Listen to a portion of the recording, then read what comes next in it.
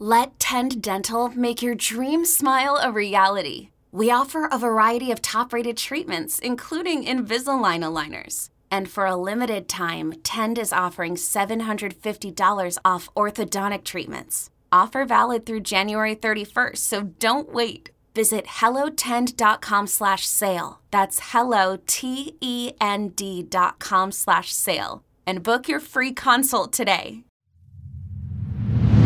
What do you think? Did it get him? I am weird, dude. You are weird. Mr. Dale Earnhardt Jr.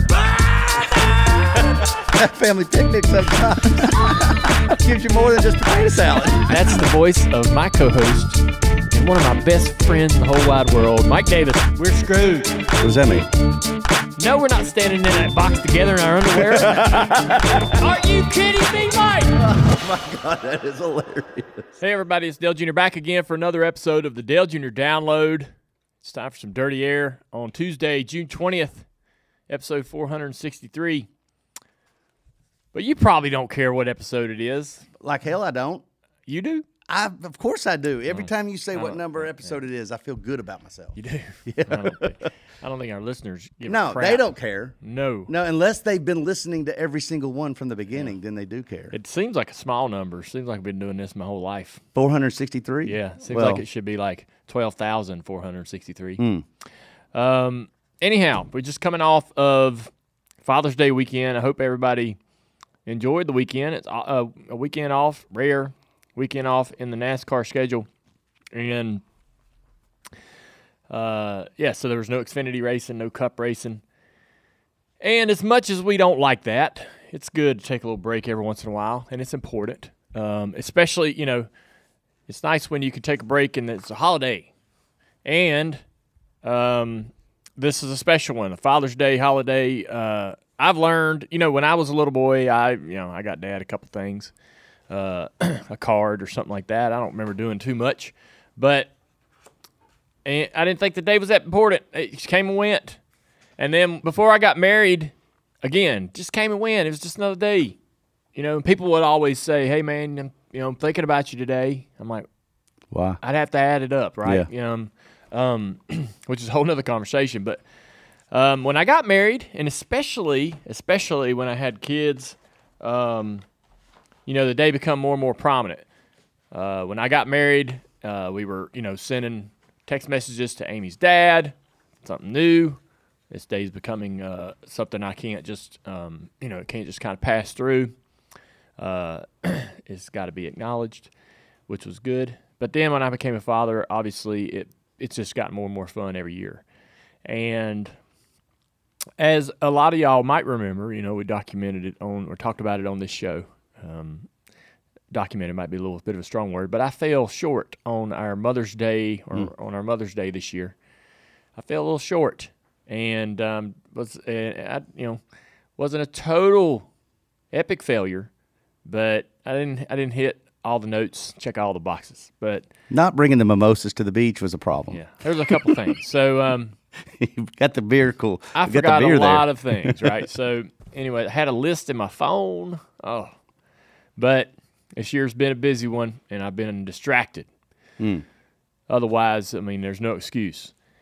So I had very low expectations for this Father's Day. I had, Amy had every right to mail it in, but it was a good one. I wanted to give you a chance, Mike, to share what you got to do on your Father's Day, but ours. So I went to the beach. My sister and LW and Wyatt, my nephew, all came and spent a long 4 days with us. It was great. Yeah. I did not want it to end. I saw y'all's pictures. They looked really fun. Yeah. I love hanging out with LW and Kelly. They're in a whole, as has been the case our whole lives, man. They're a couple years out there in front of me, right? So what they like to do and what I like to do has not always really been the same. So if we were to hang out 5 years ago, it was a little bit more of a distance between what entertained me and Amy and what entertained Kelly and LW. But that's that distance has closed quite a bit in the last couple of years, especially as my kids are starting to get older. Her teenagers are moved off. Yeah, and Wyatt is still young enough to engage, interact, and play with the girls. He is great. Yeah. With our girls. They played in the pool all day long. To be his age in racing and doing all the things that he's doing and maturing and experiencing some pretty cool stuff, he is very good with our 2- and 5-year-old daughters. They play in the pool and kid and joke around, and sweet boy. And so, but also me sitting up and playing loud music all day and drinking a case of beer, is not what I ended up doing this weekend, and it was it's I guess, I've matured a little bit in that respect, but I still enjoy that, but it's got a time and a place, right? I think you and the beer found each other this weekend, didn't you? I drank some beer. Yeah. Yeah. Yeah. But I'm just saying, no. It's not a bender. It's not a bit. If I had been hanging out there with my wife and no kids, I would have drank a case of beer on Father's Day. You're tearing it up. A whole case. No Damn. problem. Right on. Yeah. Yeah.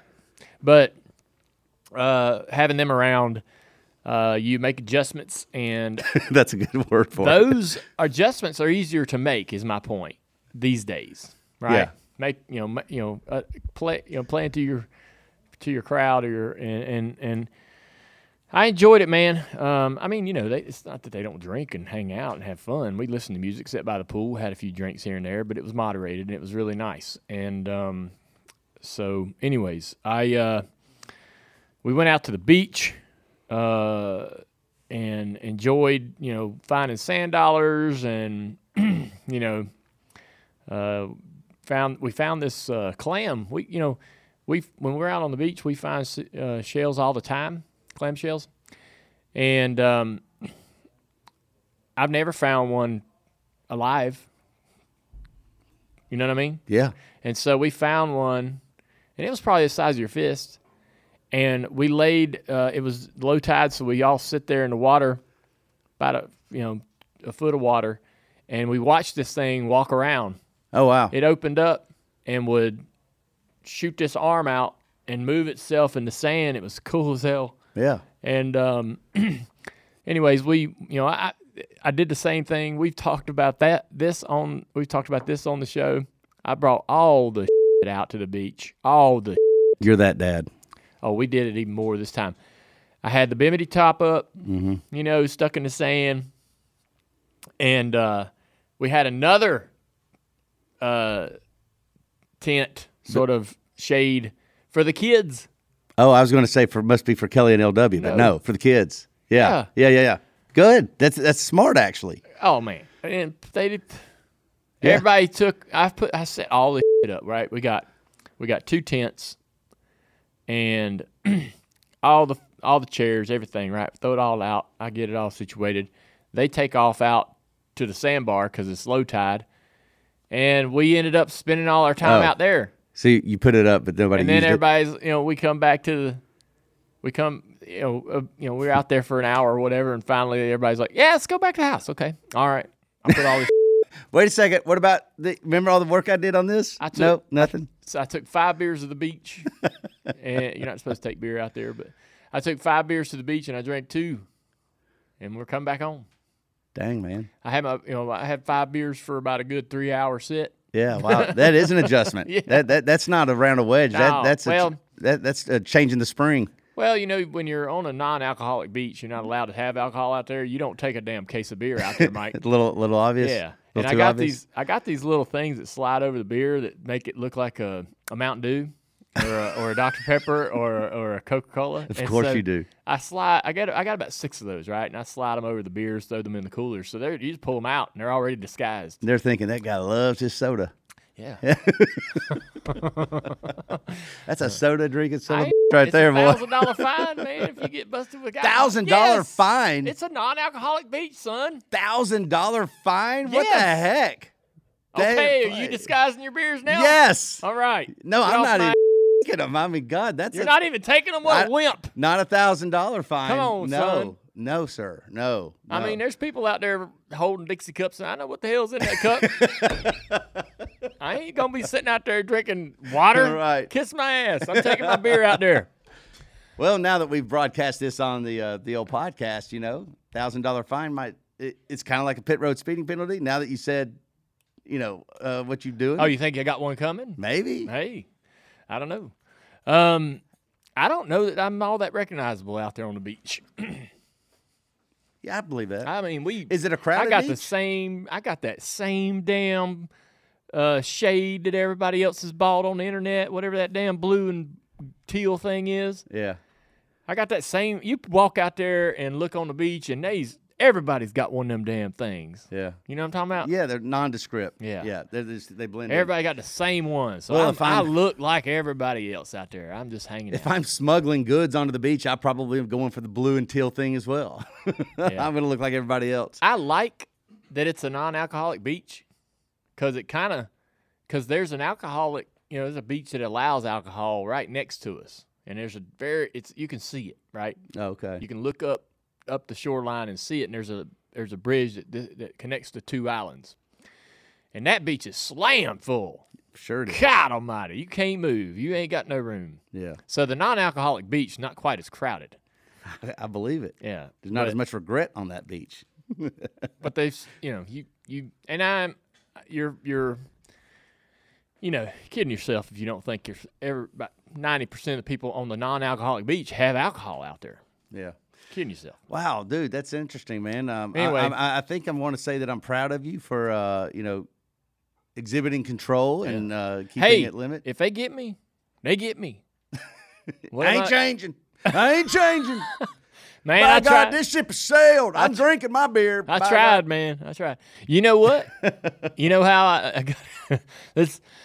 Not that the authorities aren't on to this, but they make these bags, right? That you carry. It's a see-through bag. It's a beach bag. You put your speaker in there, your phone, your towels, all that. Right? You fill that thing up, and it's a beach bag, and it sits right there with all your.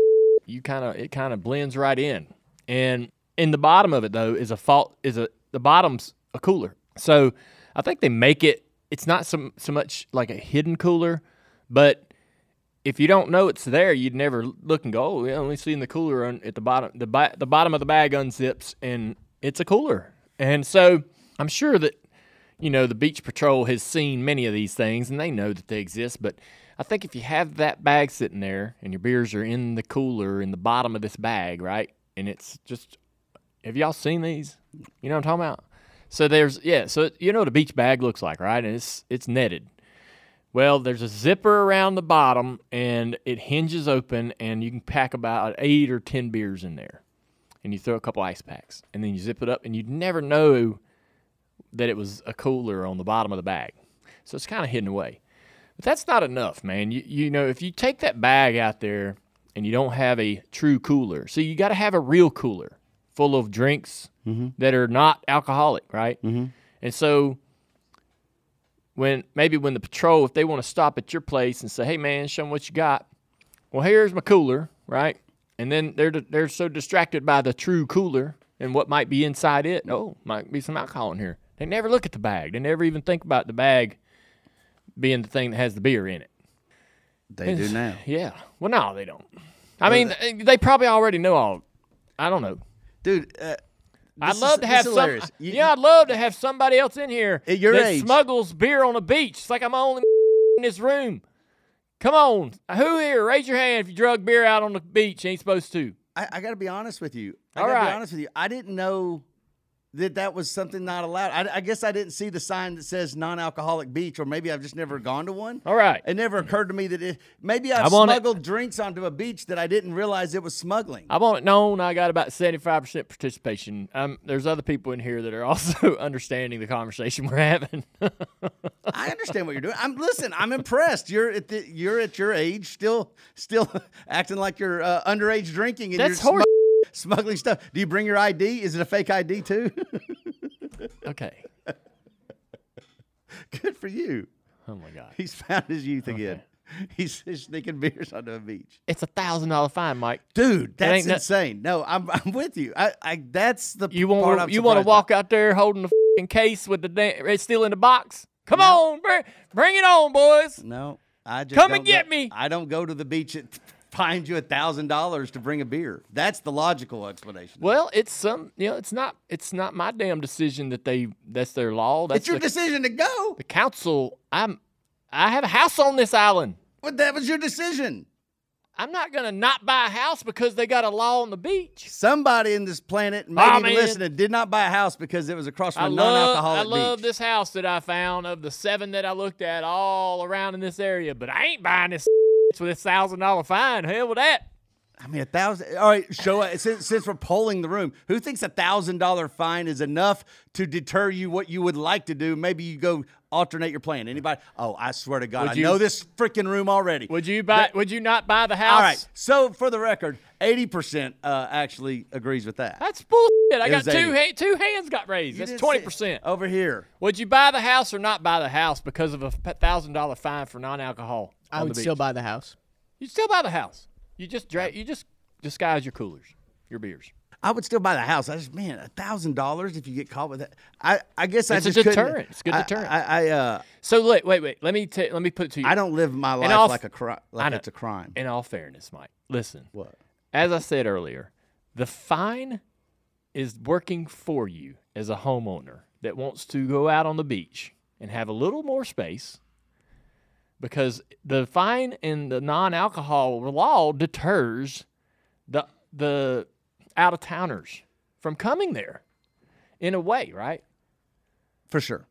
Yeah, they're like, hey, man, Yeah. alcohol beach or non-alcohol beach? Which one y'all want? Well, everybody's going to go to the alcohol beach. Man, they're free to bring whatever they want, Sure. walk around, drinking their drinks. I get that. And I also get it even And more so- that you have kids. You don't go to specific beaches. Yeah, and if you live on this island, you like the law because even if you do want to sneak your beer out there, it's a less populated beach, right? So that's good. That's good for people that live there and want it to be that way, right? I get it. Yeah. I get it. You got to weigh the pros and the cons, man. You're getting upset at me because I'm impressed by you. What's up with that? Like I'm impressed by you. I'm not This is- feeling this. I'm not feeling that emotion from you, man. not feeling that I'm impressed. No. Dude, I am. Yeah. Yeah. Listen, I got to be honest with you. You know why I'm impressed? Like, I had a moment this past week where I realized I had a reminder of how old I am now. Like, it's not like you're just not young anymore. So I had this, and it's on a common activity that shouldn't be a reminder of how old. You know what it was? I kneeboarded. Big deal, right? I kneeboarded. That's awesome. I kneeboarded, and I kneeboarded for a while. And then the next 2 days, including even today, maybe, I'm still feeling it. Like, my body's sore. I didn't do any, like, crazy tricks. I just went to the left, went to the right, hopped over some waves, this, that, and the other. Behind a boat? Behind a boat, yeah. So And I'm so sore, and it's like, God dang, man, can't do it like you used to. No, that's not true, man. That's because that is probably the only physical activity you've done in the last 2 months, and that's why you're sore. Kneeboard every day, and then you won't be sore. What makes you think I haven't done any physical activity? What about me makes you think there's zero physical activity going on right now? Just say it, Dale. What is it? I can be active. I I'm can sore. do I'm some sore things. when I do things like that too. That's not a young thing. He or goes that's to not a an old couple thing. core classes, and all of a sudden he's Mr. Exercise. Oh, look at me! There ain't nobody in here can exercise like me. I went to my first core class. I was sore for 3 days, much like Yeah. you, kneeboarding for the first time in forever. Yeah, I mean, I was walking around. It was my point on this was You're that not. It's not I an had to- old. Don't put yourself in that box. I think it is an old No, thing. it ain't. I didn't Dude, exercise what are back you- then either. How old are you? You're like 10 years younger than me. I'm 2 years younger than you. 2. Oh. Yeah. And Amy is convinced that I'm actually 5 years older than you. That's probably just because you have more gray hair than I do. Yeah. Yeah. Yeah. Maybe. I don't know. We ought to ask her. She's like, you're not younger than Dale. And I'm like, I am. Quit insulting me. Well, Anyways. No, again, I'm impressed. I think you're still like, you're throwing down, man. Bring Yeah. some beers on the beach. Mike, you risk a little fine here, a little fine there. we weren't even going to talk about this today. Hey, it's Kaylee Cuoco for Priceline. Ready to go to your happy place for a happy price? Well, why didn't you say so? Just download the Priceline app right now and save up to 60% on hotels. So whether it's Cousin Kevin's Kazoo Concert in Kansas City, go Kevin, or Becky's Bachelorette Bash in Bermuda, you never have to miss a trip ever again. So download the Priceline app today. Your savings are waiting. Go to your happy place for a happy price. Go to your happy price, Priceline. The one thing I wanted to tell you that I did on Father's Day, so the beach was great. We had fun, and I'll be as excited to sneak my beer out there even after letting all this out there. But Amy, so your wife tells you, hey man, I got a plan for Father's Day or any holiday, right? And you're like, have you ever had a reaction that was like a knee-jerk reaction and not a good reaction to the plan? And then you're like, oh, I just threw that out there. Yeah. I really didn't mean. So my wife said, think about this. I'm thinking that, man, me and her are going to do something. Kelly and LW, in my mind, aren't at this, on this. I don't remember that they're coming. Okay. I've forgotten that LW and Kelly and Wyatt are going to be with us on this holiday. And so Amy's like, I got a plan for Father's Day. I'm like, oh, I wonder what we're going to do. Wonder what her plan is. Can't wait. It's always something I've never done before. And she says there's a place in Charleston where we're going to have brunch, and there'll be a quartet that sings gospel. And they sing it really loud. And so you're going to have brunch while this is happening. And I was like, seriously? That's what we're doing? And this is like, I don't get a choice. And so that was my reaction, right? And she's like, hey man, that is not the best, that's not the right reaction. Like, you're going to have fun, you're going to like it. And then she goes, Kelly and LW are going to be there. I'm like, oh yeah, okay. All right, I can picture all that, all of us being together, and maybe that would be cool. But right out of the gate, I was like, damn, that's not what I would have chose to do on, my day. It's Father's Day, man. It's your day. So the gospel quartet's even kind of throwing me a little bit. Yeah. And so I was like, all right, I'm in. I deserve this. Oh, because of the Mother's Day. Yeah. I'm like, I need to shut up and just go on with this and it's probably going to be great. And so she's like, it's hard to get into this thing. I got a friend that helped us get a table. And so we drive into town, get out and park a block away from this place, and it's right on the King Street or one of the busy streets down there in Charleston. We don't go into Charleston too much. We don't go into town too much, but this is kind of where we're spending our vacation for the weekend. And so we go into this restaurant, man. The people, as soon as you open the door, the quartet's right there on the right. There you are singing. They're mid-song. And it's great. Everybody at the entrance, there's like at least 4 or 5 hostess, male and female, and they're just bubbly. Happier in hell that you came in there. Happy Father's Day. Happy Father's Day, all of them. Happy Father's Day. Happy Father's Day. And just smiling ear to ear. Literally from ear to ear. And they got us we're upstairs because of, I guess, being a bigger group, I guess. We're going to go upstairs. So they take us upstairs, and the whole time, man, quartet's just going, singing a gospel song, right? Yeah. Something out of the hymn book. And so I wish I could remember the exact song. I remember it. I mean, when I walked in, I recognized it immediately, right? It's an old gospel hymn. Yeah. And so we go upstairs and we sit down, and man, the food was amazing. Our girls, are piddling and being girls. And we ordered our food.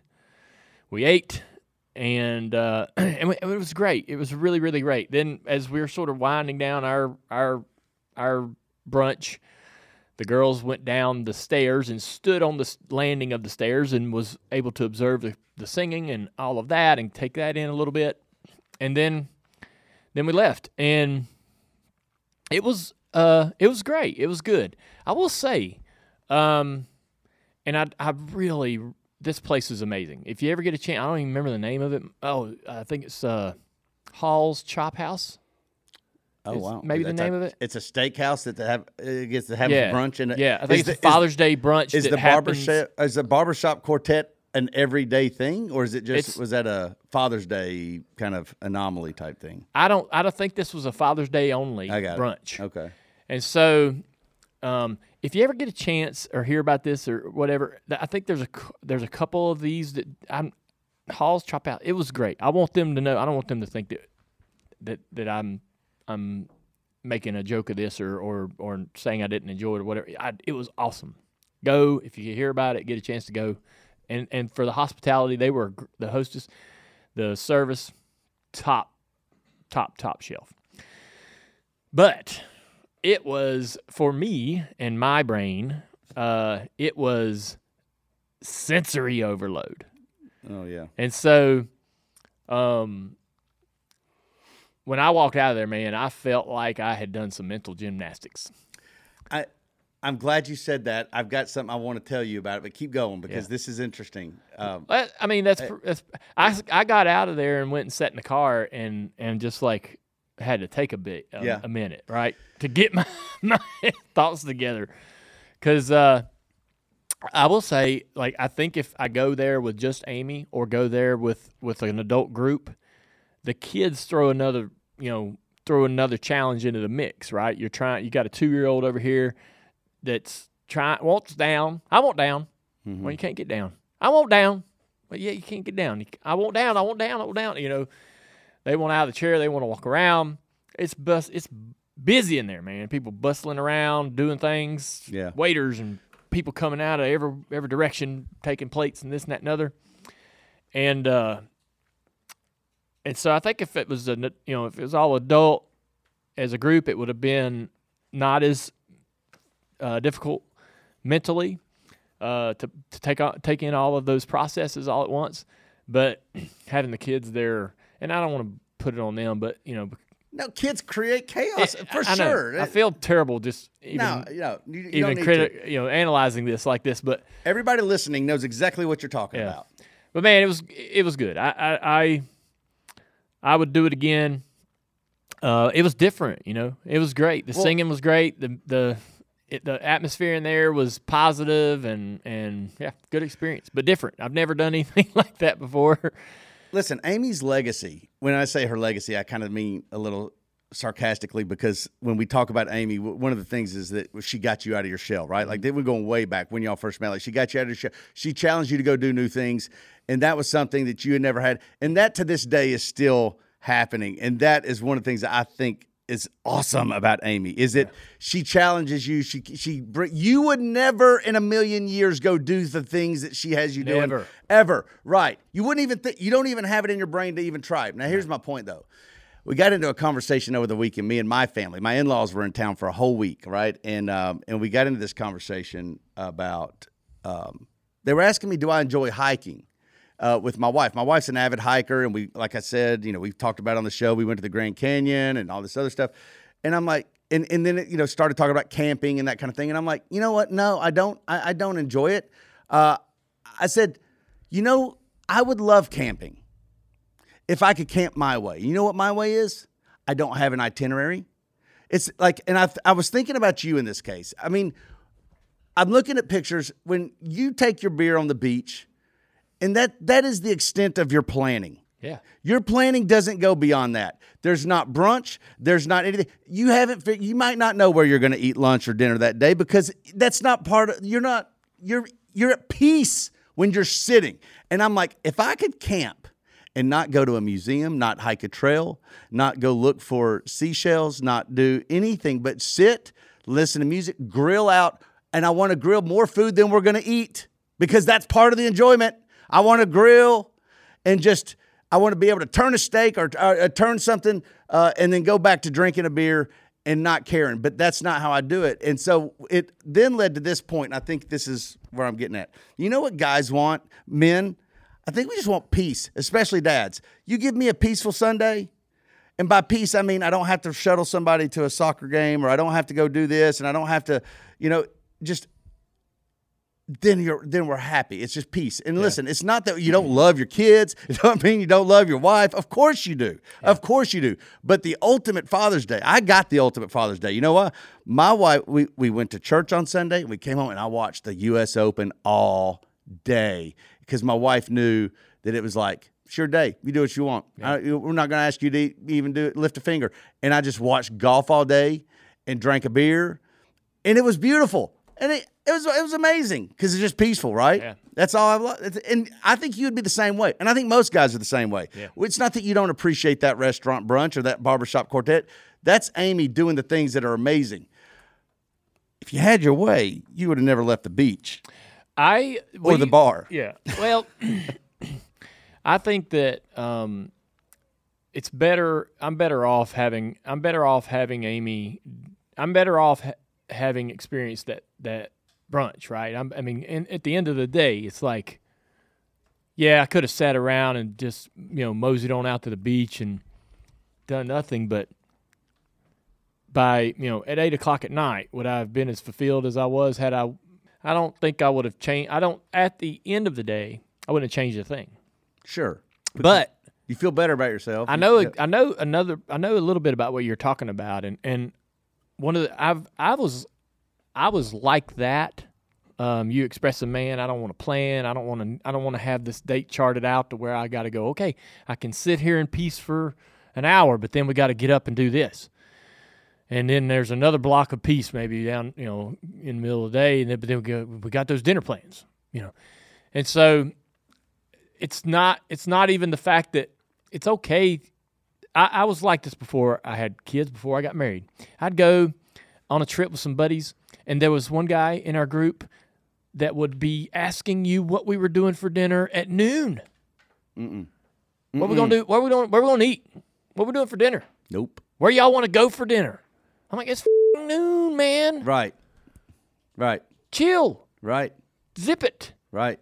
I'm with you. I got 5 hours that I don't want to hear nothing about a plan. I don't want to make a plan. I don't want to make a decision. You want to say, hey, if I promise you that somewhere we'll eat, can you drop it? If I promise you that we'll eat. I think that was probably the big worry, that we're just going to hydraulic all day and not eat. Oh, so yeah, maybe you did need to specify. I promise I do have a meal somewhere in my future. But so I was a little bit like that back then, and I do agree. Like, part of me is like that today, not as much, because I have succeeded. Like, there's the kids a priority, my wife is a priority. What they need to have an understanding of what's gonna happen. My wife likes to know, okay, this is what we're gonna. In her mind, she's like, I just need to know for the girls. Like, what do you need? What do I need to do if you're not going to want to go to eat lunch at this place? I got to plan. And so she's right. She's right. Yeah, 100% right. And I'm like, oh yeah, okay, that makes sense. But I'm with you, man. There's some days where you're just like, let's just play it by ear. Let's just, if we feel like getting up and golf carting to eat for lunch, we'll do it. Yeah. If not, we'll make, we'll get on DoorDash or whatever, right? We'll just figure it out. Moment. And I think most people, I don't know. Are you a planner, or are you wired differently in, like, you're fine just sort of going with the flow? I'm not a planner. I love going with the flow. Everybody go with. I believe that. I would like to say I'm go with the flow, but I'm a planner. Go raise your hand for your planner. We've got a couple planners in here. Yeah, I think. I don't know. I mean, I don't speak for her, but I think Amy's a planner only if because of our girls and. Oh, I think there's another reason. She doesn't like surprises either. No, she doesn't. Right. She doesn't like surprises, and so she wants to know what's coming. That's right. But yeah, I mean, I could go. I could go sit out there on the beach, and not and miss lunch. Hell, I'll eat it too, right? I mean, I brought a couple snacks, But that ain't, I know. But we'll be sitting there and she'll be like, but the girls. I'm like, oh, yeah, they're hungry too. Oh, yeah, they got to eat. I'm an That's so true, dude. I'm still It is true. learning. Yeah. I'm still learning. There's other people that live You're here. responsible for them. Remember? There's other people that live in my house. You're the dad. Our house. It's called Father's It's Day, not not my house. Men's Day. Yeah, it's not my house. It's our house. Oh, well. Good Uh, times, yeah. man. Good times. I'm glad you I guys love had fun. love these conversations, man, because it makes me feel a little bit more normal. Because I feel like sometimes I'm on this island with the way I think. Hey, Nashville, the Dale Jr. Download is coming your way this week for a live show presented by Ally. It's this Friday night at the Old Red on Broadway. 8:30 p.m. start. We cannot wait. Of course, there's going to be other things before and after our show. Russell Dickerson, the country singer, will be performing.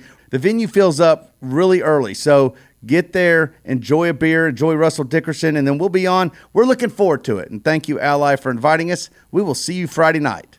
Hey, Dale Jr. Downloaders, are you planning to go to Atlanta Motor Speedway on July 8th and 9th? Well, you should. Listen, this time it's going to be under the lights. It's a new way to experience the high-speed, close-quarters racing that we've come to expect from the new Atlanta. Seeing the sparks fly and lights reflecting off the roaring pack in Atlanta's night race. And there's a lot more to enjoy at Atlanta's summer NASCAR event. AMS is kicking off the week on the 4th of July with a free massive fireworks show presented by Freight Auctions. You heard that right. It's a huge Independence Day celebration. And did I mention it's free? It's a free way for fans to kick off the race week. It is perfect. That's just the start of a week full of entertainment. There's grassroots legends racing on Atlanta's quarter-mile Thunder Ring. There's track driving opportunities that benefit Speedway Children's Charities. There's Revs and Riffs, which adds a weekend of concerts by Andy Grammer, Lone Star, and more to the weekend racing action. You just don't want to miss it. Tickets and camping for Atlanta's night races are available right now at www.atlantamotorspeedway.com. That again is www.atlantamotorspeedway.com. Anyway, Man, we gotta talk about the incredible Cars Tour race that happened at Dominion. I don't know that. So if you haven't seen it, you can go to Flow and catch a replay or some highlights. But the battle for the win was a bit viral on social media Saturday night and Sunday. Butterbean McQueen, one of your favorites, Mike. Yep. Number 03 in the Cars Tour. Quite a character, quite a personality. Pretty much led most of the race and controlled the race for the most part, and had the best car. He was going to win the race. A couple cautions happened late. It gave Carson Kvapil, who was running second, third. Bobby McCarty's also up in the top three throughout the race. But Carson gets on the outside for a restart and beats Butterbean McQueen, or almost beats him, but holds really strong on the outside, has a great restart. And then another yellow presents another opportunity for Carson, and he passes Butterbean on the outside clean, right? And then Butterbean having the best car and he's a really talented driver. He gets back to Carson with about 9 or 8 laps to go. Gets underneath him, and when he gets underneath him, the way I understand the etiquette in short track racing is, it's okay to lean on each other a little bit. And Butterbean did that in the first turn, and then he did it again in the next turn. And then, it's like 3 or 4 turns in a row. He just drives up and slides into the side of Carson over and over, right? And the last turn that they made contact really disrupted the speed in both cars, and Bobby McCarty comes from behind and goes 3 wide to the inside off of turn 2 down the back straightaway, and 3 wide at Dominion. It's a little bit narrow. All of that really squeezed Carson into the outside wall. There's a lot of contact between Butterbean and Carson gets the worst end of this deal, right? He was racing really hard on the outside. Maybe he had a chance to hold off Butterbean, but even if he didn't, he's going to run probably second. But anyways, he gets damage folds the nose in under the tire and ends up falling back to 4th or 5th. Bobby passes them both and wins the race side by side across the line by about 2 feet. It's a fantastic finish. That sounds like it. It was a very I knew I would be in this situation, and I'll be in this situation again, a very uncomfortable one at that, where I owned some of the series. Yeah. I'm an investor in the series, and I also own a car that competes out there, a car that competes really well. And so I thought, for me, Carson did a really, really good job. I was impressed by how he ran on the outside and how committed he was. The 03 has Butterbean Queen. It's not McQueen. Right. Butterbean Queen has beaten him this whole race. And so a lot of times when you have a late restart, that plays into your mind a little bit. You're on the outside and you're like, well, this guy's got the best car. I don't know how much of a shot I got. And a lot of guys are already beaten before they get that green flag for the final restart. Carson, though, man, he acted and raced like he had every chance in the world to win that race. And he actually got around Butterbean and takes the lead cleanly. I felt like that was some of the most impressive driving that I had seen from Carson in the short career that he's been running for us. That's saying something. I was very impressed by that. Sure. And so while he didn't get a great result, I saw some things.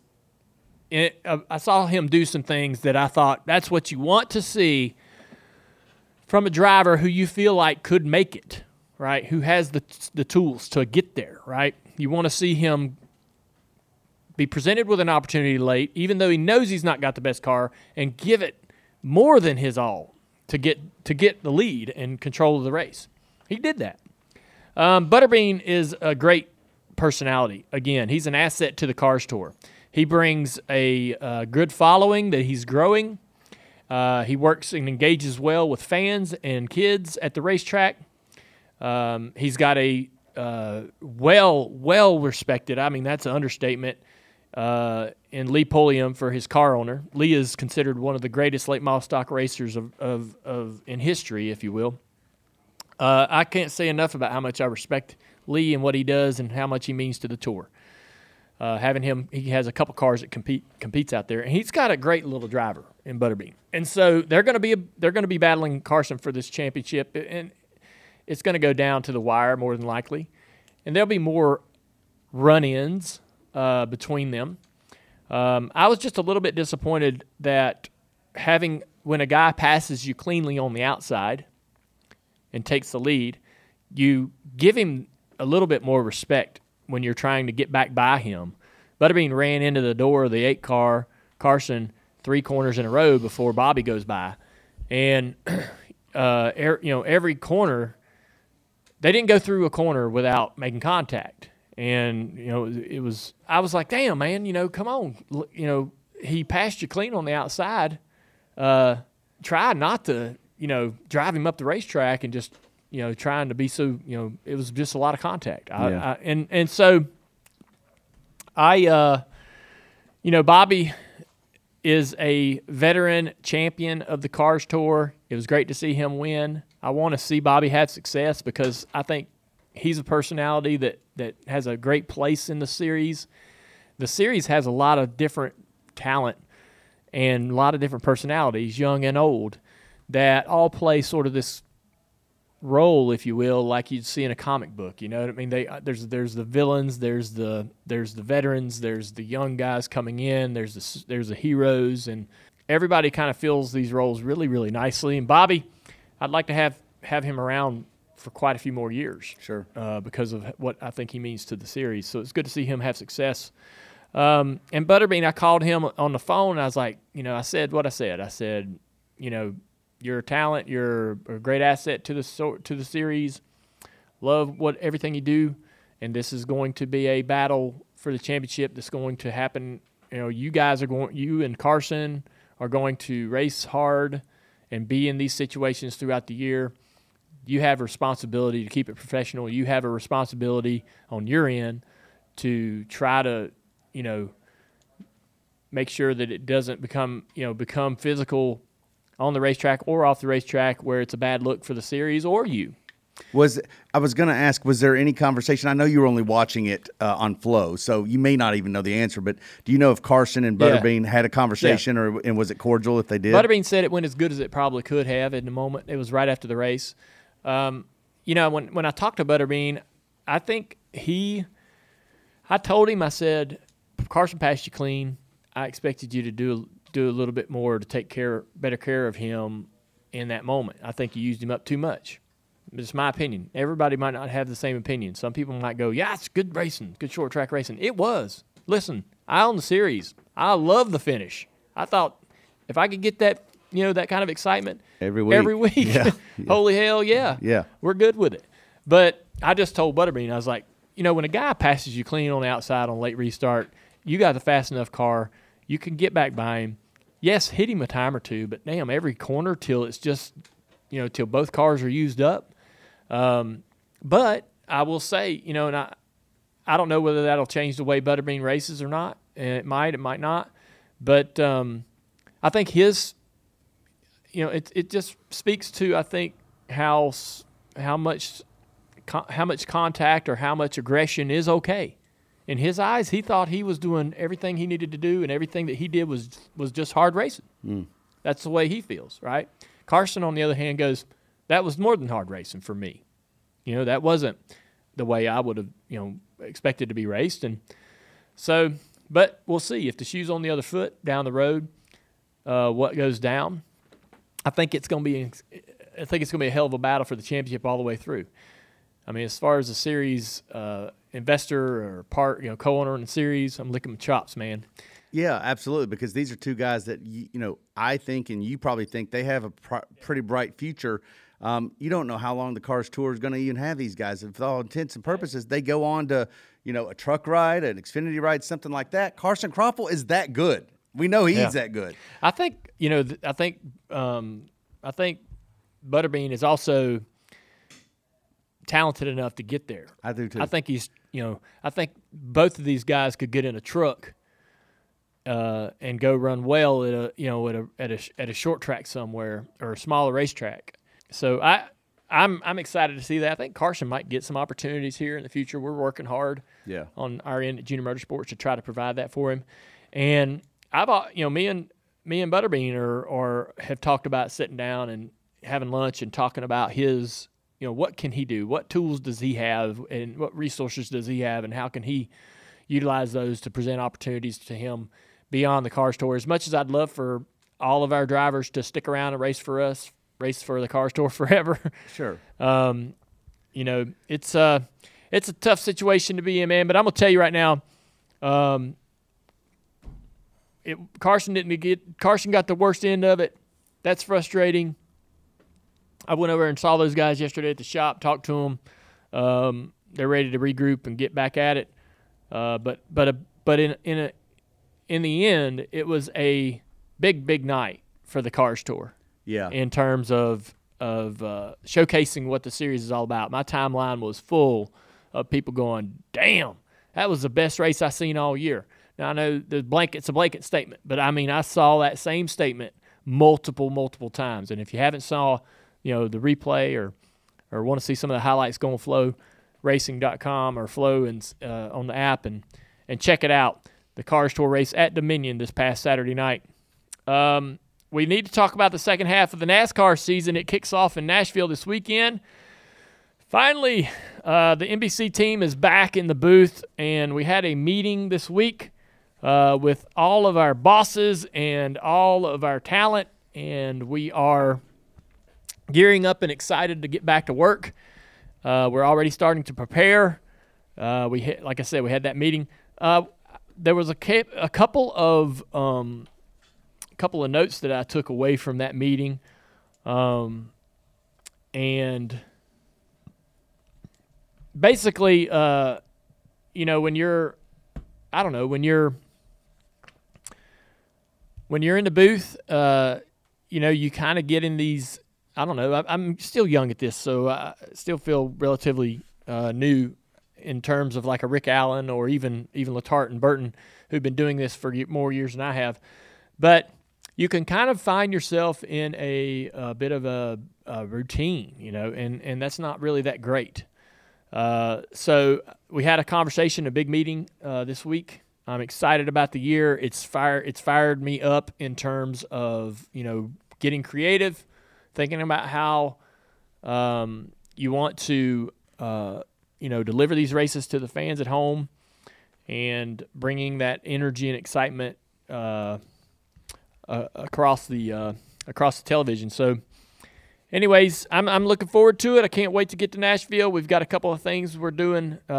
Mike, we're going to have a Dale Jr. download on Friday night at 7 p.m.? 8:30 p.m. 8:30. It Central moved to time. 8:30? Well, I thought it was 8. You're still at the track Yeah. by 7. I thought it was the top of the hour. Yeah, I think it's 8:30 p.m. All right. But yeah. 8:30, Old Red, downtown, Broadway, Nashville. Come see us. We had a full house last year. We're going to have a couple of guests, but it's an hour on stage, just kind of taking it all in, having fun. We're going to enjoy it. Yeah. We're going to talk about, to prepare anybody that might be there. We're going to talk about basically what's been going on in the NASCAR season. I want to ask people their opinions on some of the controversies, right, that we've seen. We're going to rile the crowd up, right? Yeah, absolutely. I love that idea. See who's going to think what, but so come join us. That's made possible by Ally, and so we just definitely want to thank Ally for inviting us back to be part of that deal. We're looking forward to it. Yep. Also, can I just say, since you're bringing up NBC, Yeah. Next week we are going to have a conversation. I want our listeners to really listen to this because Sam Flood is your boss, executive producer and president of NBC Sports. And Kelly and I had a conversation with him yesterday for Business of Motorsports that we will air next week. And the reason why first of all, Sam doesn't do a whole lot of interviews. I haven't really seen that. But there's so many television conversations that happen, not just between you and I or whatever from the booth, but just every week, whether it's people talking about too many commercials or weather delays and how the, switches to channels, or what do we expect of Peacock or streaming services moving forward. We were able to ask Sam Flood all of these questions, and I think that our listeners will find there to be a lot of fascinating things that he gives us, and we learned a lot, but that's going to drop next week. So if we're feeling good, also we talk a lot about how they prepare for the Chicago Street Course, which is going to be a huge undertaking to broadcast that, which you'll be a part of that. So look forward to that next week, Sam Flood.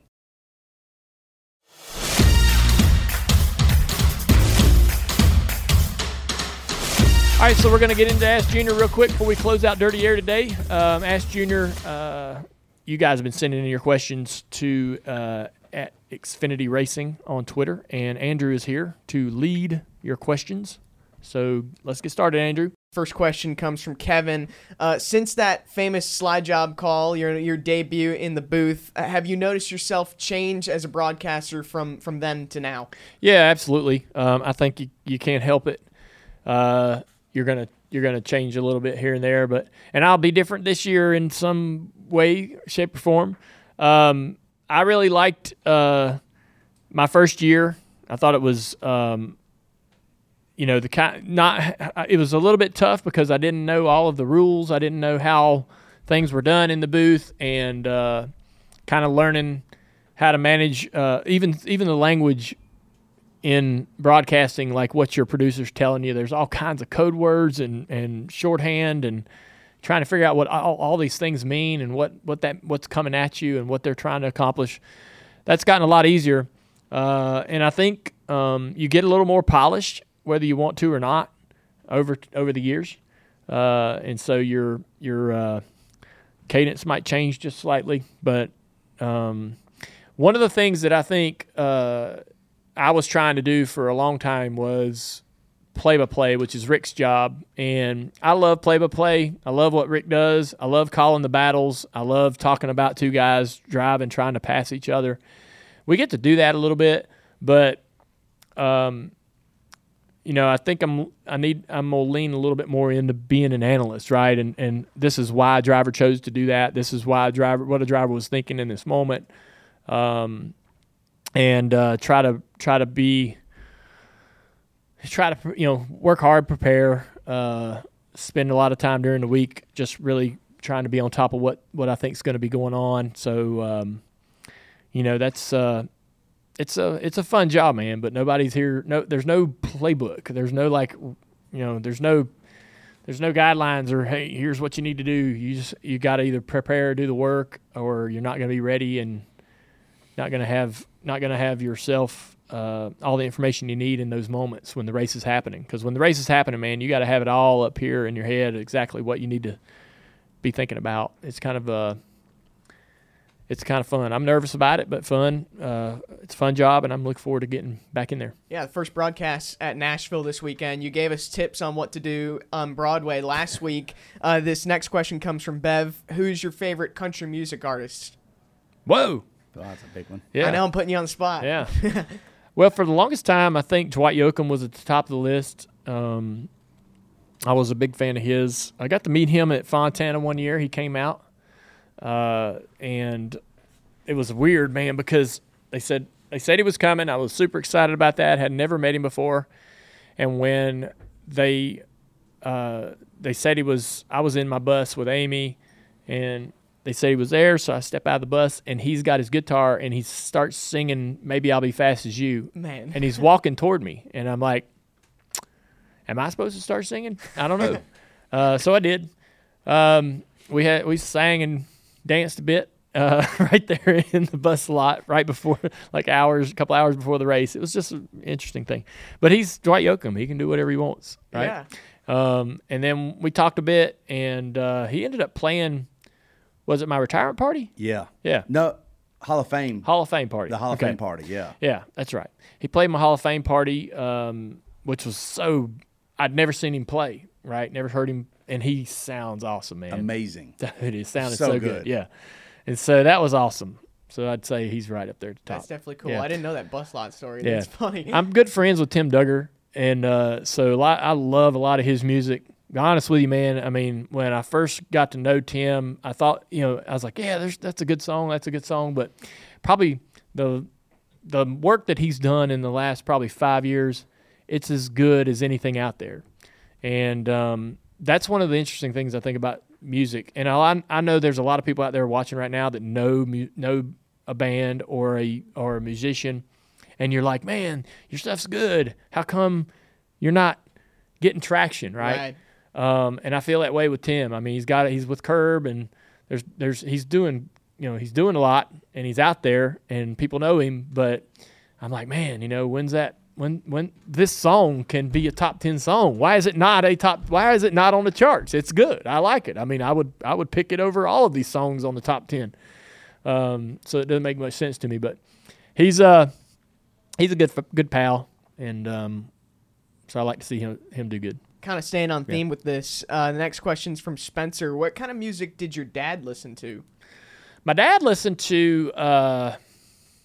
He was a big Delbert McClinton fan, which I never understood that. I've listened to some of Delbert McClinton's songs, and I just didn't really love it. But Dad seemed to like it for some reason.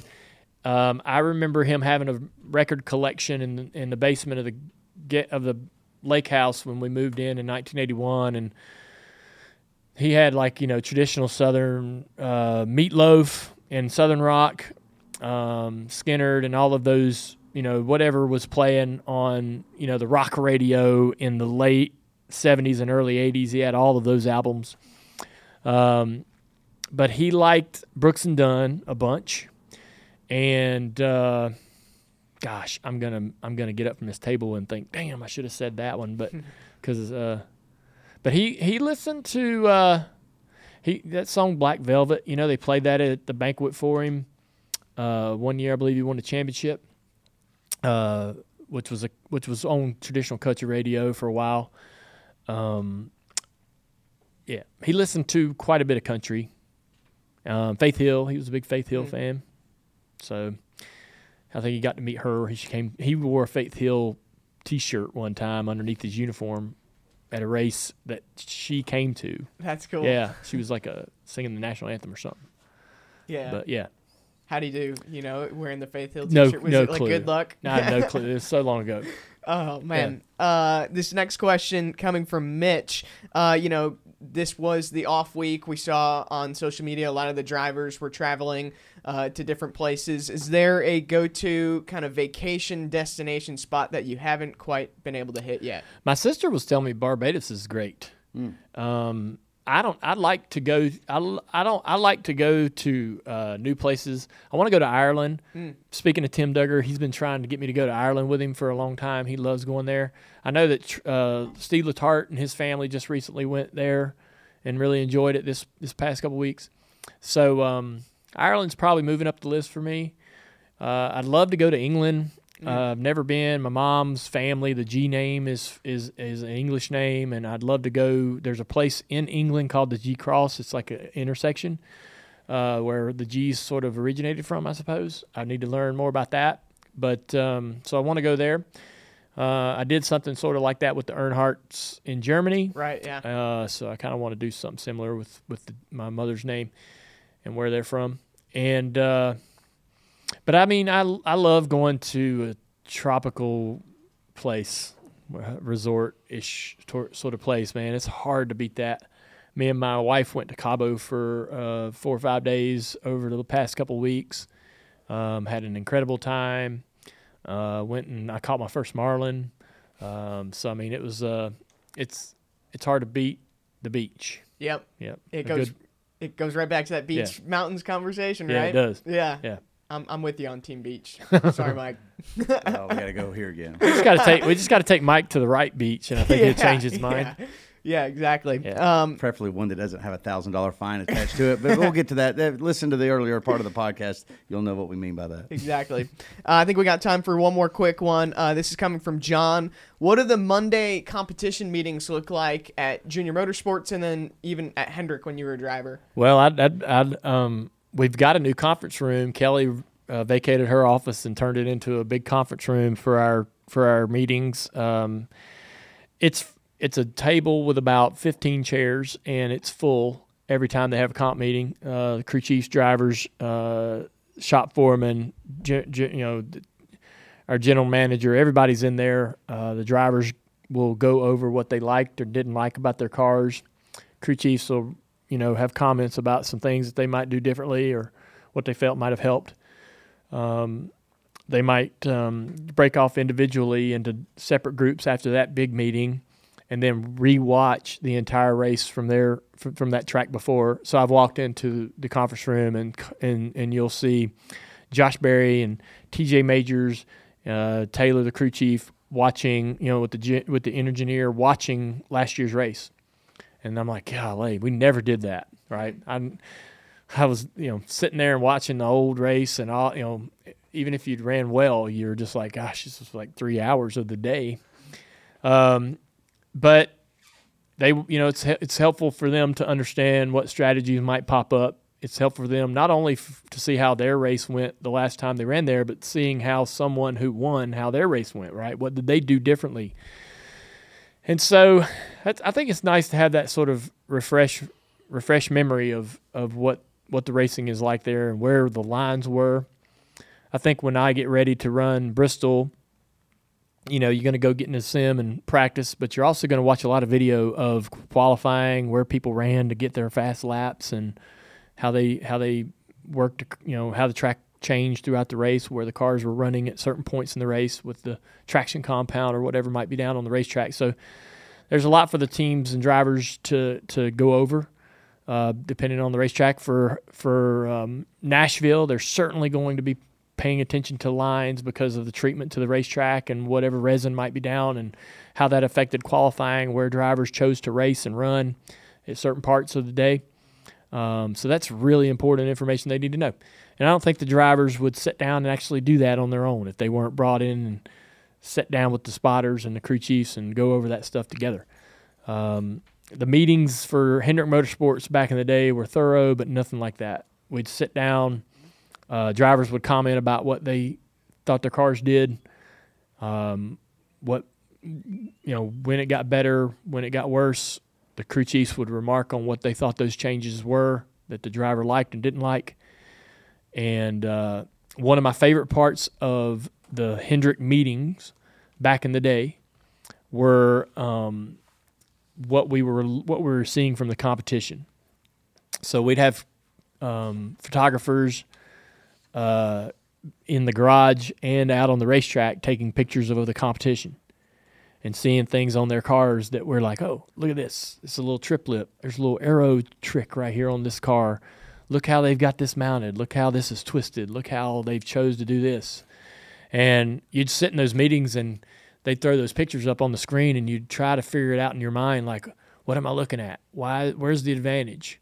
And you're trying to figure it out before the crew chief was going to tell you what it was, right? Before somebody was going to say, all right, this is what they're doing. And that was a lot of fun, you know, and because then you'd get up from the meeting and go to grab your crew chief and go, are we going to do those things? Yeah. Let's do that, man. That looked cool. Let's. Are we doing it? You know? Yeah. So it was funny because it reminds me, I was in a race at Talladega. Tony Jr. was the crew chief. I was behind Matt Kenseth, and his roof flap was opening. He's leading the race, and I'm behind him, and his roof flap was opening up, and it's knocking air off the rear spoiler. And I said to Tony Jr., I was like, hey, man, the roof flap on the 20 car in front of me is opening up, man. They figured it out a way to change the pressure to where it can lift at speed. And that's knocking air off the spoiler. And he said, you ought to see yours. I was like, oh, okay, I'll just keep my mouth shut. So I don't know. Those were fun days, man. But I don't know how much of that goes on these days because the cars are so hard to trick and twist and do anything really visual. But I'm sure there's still some conversations in those competition meetings about what they're seeing from the competition. Yeah, I know we talk about creativity stories. I find that fascinating. Yeah. So that was a very interesting one you just brought up. Yeah. Awesome. Yeah, that's a good place to end Ask Junior this week. All right, y'all. I appreciate it. Ask Junior is always a lot of fun. Thank you, Andrew. Great questions by everybody sent in. We did have a great conversation about going out on the beach and some of the challenges on Father's Day, some of our experiences that we had.